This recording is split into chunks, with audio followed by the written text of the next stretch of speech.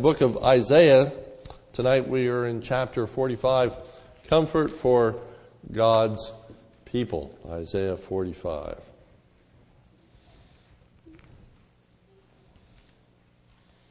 Turn out tonight. Thank you so much for being here this evening.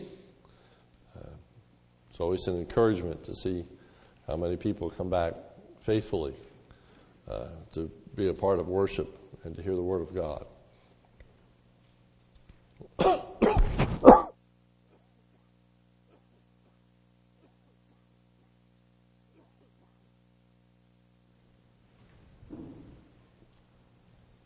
Tonight we look at comfort from God's sovereignty over the unregenerate. You have the introduction. God does all that there is to be done in the universe. Isaiah 45:5. God says, I am the Lord, there is no other. Besides me there is no God. I will gird you, though you have not known me. Verse 6. The men may know from the rising to the setting of the sun that there is no one besides me.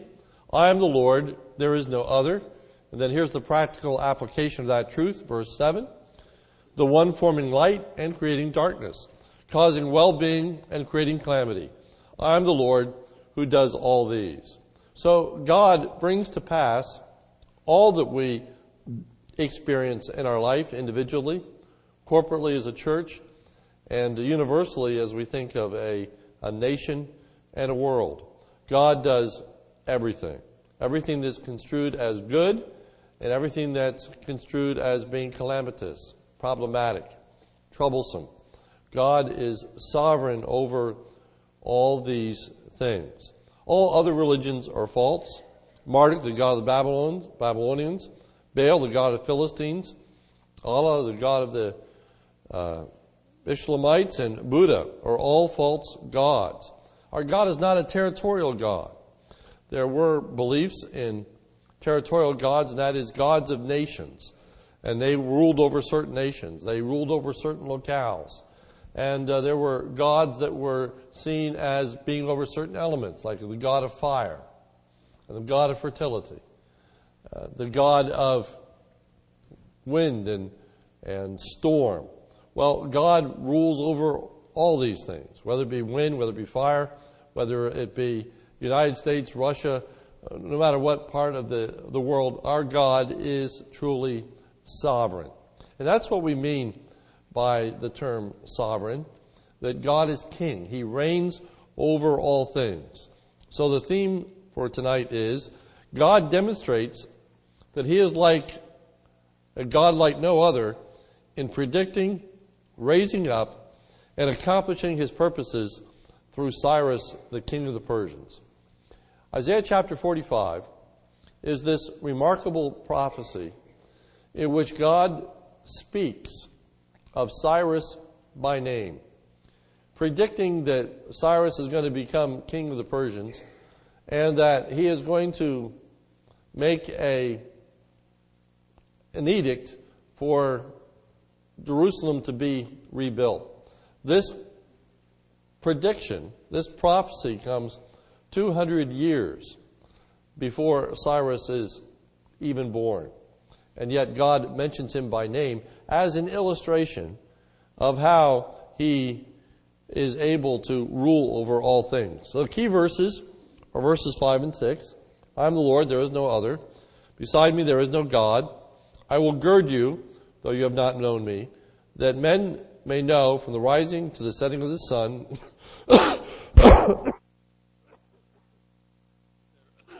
There is no one. There is no one besides me. I am the Lord. There is no other. Cyrus was king of the Persians and conqueror of Sardis and Babylon. He is one of the most notable pagans of history. He rose to a place of great prominence as a conqueror whose empire stretched from what is now India to Asia. Cyrus's military endeavors resulted in his rule over the largest empire that the world had yet seen. He conquered Babylon in 538 BC, and Cyrus serves as a supreme example of God's rule over all his creation. Cyrus is most notable for his decree to have Jerusalem rebuilt when Cyrus conquered Babylon. What is even more remarkable than the decree is the explicit prediction of it by the prophet Isaiah some 200 years before the event. So number one, God demonstrates that he is a God like no other in predicting the rise of Cyrus. God is unique, is the creator. There is no God like him. Thus says the Lord, your Redeemer, the one who formed you from the womb. I am the Lord, I am the maker of all things, stretching out the heavens by myself and spreading out all the earth alone. Of all of the doctrines that is taught in the Scripture, there are some that are the most fundamental, meaning foundational. They are the building blocks of our understanding of who God is. And the most fundamental building block of all the Word of God is the revelation that God is the creator of the heavens and the earth. In fact, it's the words that begin the very Bible itself. In the beginning, God created the heavens and the earth. That's the most notable act of God. That's the most important thing to understand about God. If you understand that, you understand a great deal. He made everything. And so John says, without him there was nothing made that was made. That's why he rules over all things, because he made all things. And so Isaiah constantly comes back to that, as does the psalmist, as does all of the Word of God. Secondly, God is unique, and that he alone speaks with authority concerning the future. Thus says the Lord, the King of Israel, and his Redeemer, the Lord of hosts, I am the first and the last. There is no God besides me. And who is like me? Let him proclaim it and declare it. Yes, let him recount it to me in order. From the time that I established the ancient nation, let them declare to them the things that are coming and the events that are going to take place. Do not tremble and do not be afraid. Have I not long since announced it to you and declared it? And you are my witnesses. Is there any other God besides me, or is there any other rock? I know of none.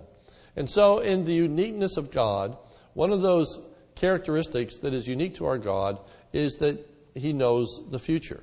He's able to predict the future, and he's able to predict it with 100% accuracy because he controls the future. He can bring it to pass. He has a plan. He knows what he's going to do from the beginning to the end. And so the Scripture refers to him, thank you, Clay, as the Alpha and the Omega, which, of course, are the beginning letters of the Greek alphabet. Alpha being the first, Omega being the last. He is the beginning and the end. He knows the beginning and the end. He controls the beginning and the end.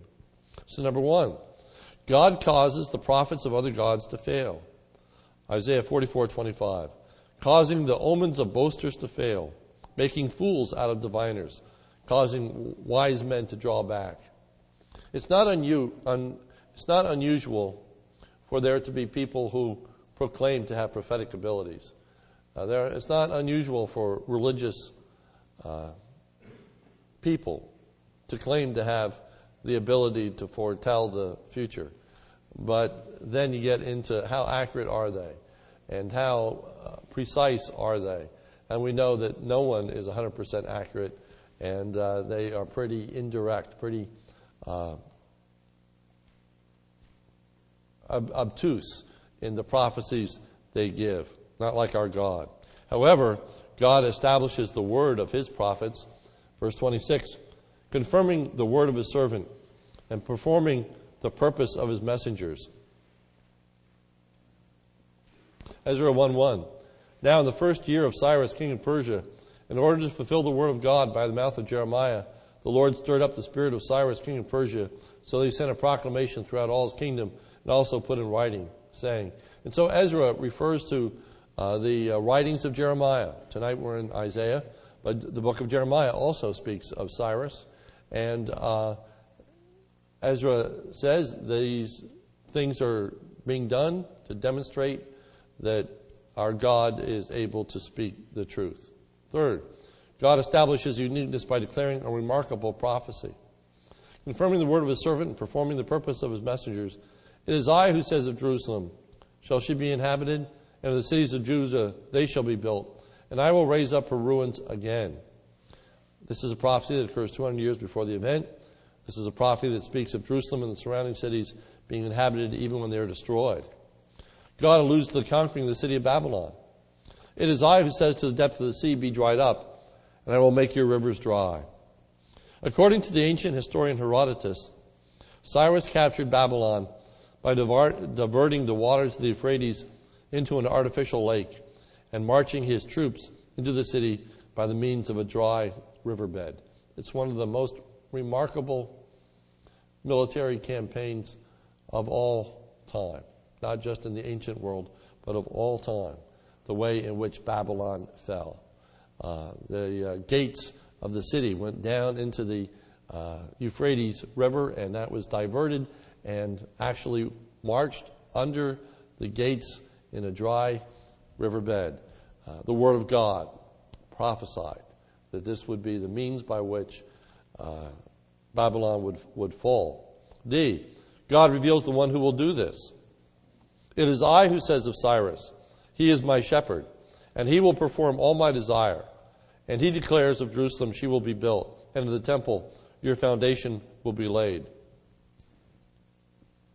For the sake of Jacob my servant and Israel my chosen one, I have also called you by your name. I have given you a title of honor, though you have not known me. This is such remarkable prophecy that many scholars hold to a multiple authorship of Isaiah. It is common in more liberal circles to speak of a first Isaiah and a second Isaiah and a third Isaiah. And one of the reasons for dividing the book of Isaiah into three parts by three different authorships is because of the astounding prophecies that are in the book of Isaiah. Of course, we're going to get to Isaiah 53, and you have the prophecy of Christ's death, very remarkable in and of itself. But in chapter 45, here we're speaking about Cyrus. And so the liberals want to take the book of Isaiah and post-date it so that it's actually written after the fact as opposed to prophecy, that it is under the guise of prophecy, but is really written after the events took place, for it's the only way which they would have to explain the preciseness with which the Word of God declares these things. It's one of the great finds that God in His sovereignty has allowed that in the Qumran community, in the ancient texts, that we have found a copy of the book of Isaiah in its present form and its exactness and its completeness, and demonstrates the fact that indeed it was prophecy and not written by three different individuals. 2, God demonstrates that He is God like no other in not only predicting but raising up Cyrus. It is God who raises and establishes Cyrus. Verse 28, it is I who says of Cyrus, he is my shepherd. It is God's bidding that Cyrus performs. It is I who says of Cyrus, he is my shepherd. He will perform all my desire. So God identifies not only the existence of Cyrus, but says that this individual is going to be His instrument to accomplish His purpose. It is because of God that Cyrus orders the decree to have Jerusalem and the temple rebuilt. Isaiah 44:28. It is I who says of Cyrus, he is my shepherd. He will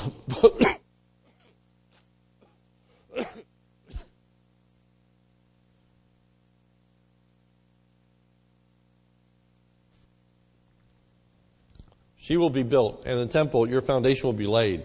The proclamation is recorded in the book of Ezra, Ezra 1:1.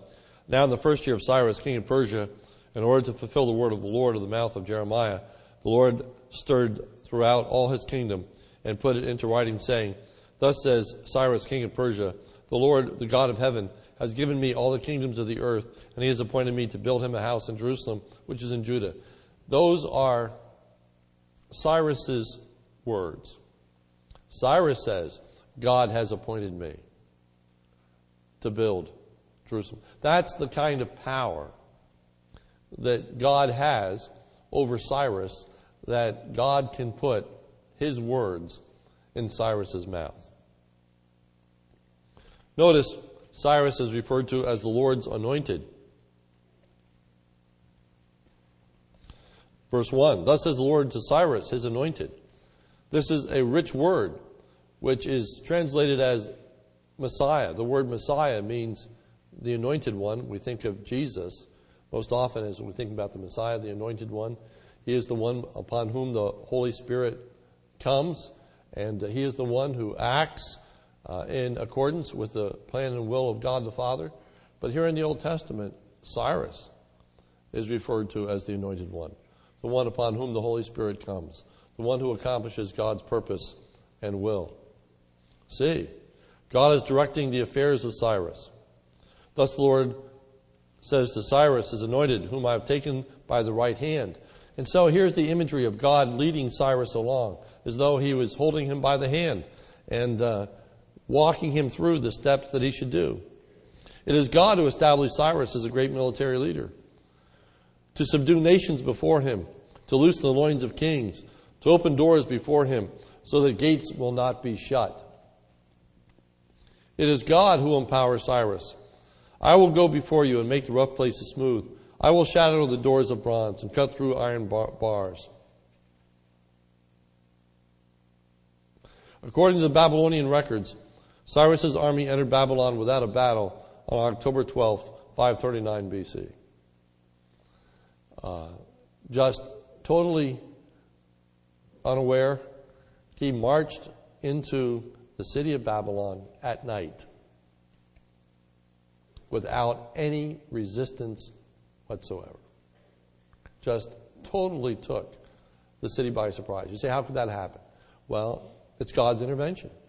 God is taking credit for this. God is saying, I have led him all the step of the way. This is my doing. Long before it ever came to pass. F. God will do all this even though Cyrus will have not known God.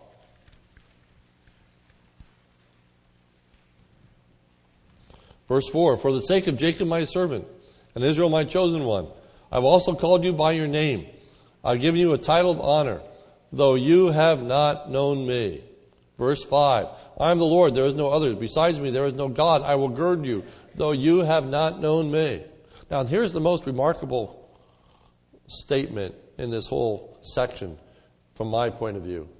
And that is that this is an unregenerate man. Cyrus was worshiper of Marduk, not the living and true God of Israel. Verse 3, I will give you the treasures of darkness and hidden wealth of secret places, in order that you may know that it is I, the Lord, the God of Israel, who calls you by your name. Ezra 1:2, thus Cyrus, king of Persia, the Lord, the God of heaven, has given me all the kingdoms of the earth. According to Josephus, the Jewish historian, Cyrus did not become a true worshiper of God. He never, ever acknowledged God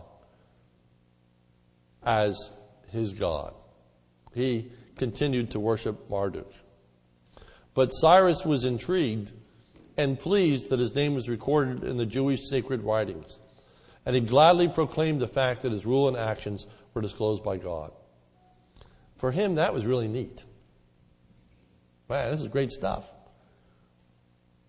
The Jews were talking about me 200 years before I was even born. He ate that up. He liked that. And so, he was glad to publish and proclaim that the God of Israel had raised him up to do this great work, even though he did not personally place his faith and trust in God. Again, it's a demonstration of the sovereignty of God, how he rules over all peoples. Not just regenerate people, but unregenerate people as well. You see, for God to really rule over all this earth, he means he must rule over everyone. And he does. He does. There is nothing that any human being alive can do other than what God permits, other than what God allows, and even other than what God enables, for he's the giver and sustainer of life. It's a great comfort to know that God is sovereign in the affairs of this world. Governments, foreign governments, non-Christian governments, He rules over them all. That's the book of Daniel. He teaches Daniel, I set up kings, I remove kings. And he's talking not about kings of Israel. He's talking about foreign kings. He's talking about Darius. He's talking about the kings that conquer Israel. And God says, I raised them up. And I can remove them. God is the God over all the face of this earth. And then thirdly, God demonstrates that He is a God like no other in predicting, raising up, and also accomplishing His purposes through Cyrus, the king of the Persians. The reason that God does all this, God will raise up Cyrus in order to bless His people for the sake of Jacob my servant and Israel whom I've chosen. He raises up Cyrus so that Jerusalem will be rebuilt and the temple will be rebuilt. He does this as a means of blessing the children of Israel. He doesn't do it just to make Cyrus look good. Cyrus is a pawn, if you will. He is an instrument in the hand of God to be a blessing to His people. God will raise up Cyrus in order to reveal Himself to all mankind. I am the Lord, there is no other. Besides me, there is no God. I will gird you, though you have not known me, that men may know from the rising to the setting of the sun that there is no one besides me. I am the Lord, there is no other. A poetic way of saying, as far as the east is from the west, wherever the sun rises and the sun sets, over the entirety of this creation, so that everyone will know I am God. And so, in God's sovereignty, here is the king of Persia, through edict, proclaiming the God of Israel had raised him up to do these things. Because God wants a testimony. Because God wants it said by a foreign people who do not worship Him that He is the living and true God. And Cyrus does that. Because He's sovereign. See, God will raise up Cyrus and extend His kingdom to illustrate that God alone is God. 3 times in 2 verses, God asserts that He alone is God. I am the Lord, there is no other. Besides me, there is no God. I will gird you, though you have not known me, that you may know from the rising to the setting of the sun, there is no one besides me. I am the Lord, there is no other. No one is staying His hand. No one is thwarting His purpose. No other God is intervening. God doesn't have an equal. God doesn't have a competitor. It's God and God alone. D. God is responsible for both the pleasant and unpleasant circumstances of life. He rules over all. The one forming light and darkness, causing well-being and creating calamity. I'm the Lord who does all these things. If you read the King James, it reads as follows. The one forming light and creating darkness, causing well-being and creating evil. That is such a thought that most modern translations want to get away from, the idea that God creates evil. It's evil in the sense of calamity. It's evil in the sense of hardship. 2, God's providence is universal. It takes all events, all His creatures, and all their actions. Westminster Catechism. The Reformers spoke of a sorrowful or frowning providence as well as a kindly providence, so that it is within the providence of God that the World Trade Towers were destroyed. God did that. God did that. And the Scriptures do not in any sense run from that or hide from that. In our political correct society, we want to guard God and say, well, God didn't really do that. That was sinful, evil men, and that's not what God really wanted to happen. If God didn't want it to happen, it wouldn't have happened. It's hard to explain why all things happen, but the one thing we can say is ultimately it's at the will of God. Can't pin me down. Can't answer. I don't know. You get into some really, really strange conversations if you try to explain why. Why did God allow Katrina? Why did God allow New Orleans to flood? I don't know. And we shouldn't speak for God. We shouldn't say that we know. We shouldn't say it's because of this sin or it's because of that. If God reveals it, that's fine. If God doesn't reveal it, then it's hidden to us. It's secret. I don't know why he does what he does. But I know this. He does it. And there's comfort in knowing that he does it. That's to be our comfort tonight. Our God rules over all things, everything that takes place, calamity as well as hardship. And you see, he's addressing the very fact that Israel is going to be destroyed. And before it's even destroyed, he's already talking about it's being rebuilt. And he's talking about who's going to do it. And he's talking about why he's going to do it. And that is our comfort. At the outbreak of World War II, in view of the danger to which the Netherlands was subjected, the Dutch Prime Minister spoke these words to his nation and to his colonies. Listen to these words. World War II. It's hard to imagine a statesman standing up and declaring this. But this is what the Prime Minister of the Netherlands said during World War II. And I quote, "What the future will bring us remains in the hands of God. It is possible that hardships await us which we cannot foresee at this moment. But even then, this must never bring us to a mood of despair. If we do our duty, we can await the result calmly and leave it to him who knows what we need and who never made a mistake yet. However high the waves may go, we know that our Father holds the wheel, and we will keep a spirit of calmness and cheerfulness. We will end with a song on our lips, and more so in our hearts. Order us in thy ways." End quote. After that Christian statesman spoke those words, Holland had its deluge of violence, terror, blood, destruction, and death. But in that terrible disaster, there were hundreds of thousands in Holland who took refuge in the divine appointment of God and still prayed, "Order us in thy ways." A unique perspective on World War II. God's providence operates not only in the striking and spectacular events of life, but in the general flow of events. General flow of events. There was a servant that was coming before one of the presidents of the United States, and he was traveling to Rocky Hill. And as he was traveling on the road, he met with a band of robbers that assailed him and took all that he had, but wonderfully his life was preserved. And so he was coming in and he was giving praise and thanks to a God of providence. For he said, "Though I was assailed, my life was not taken."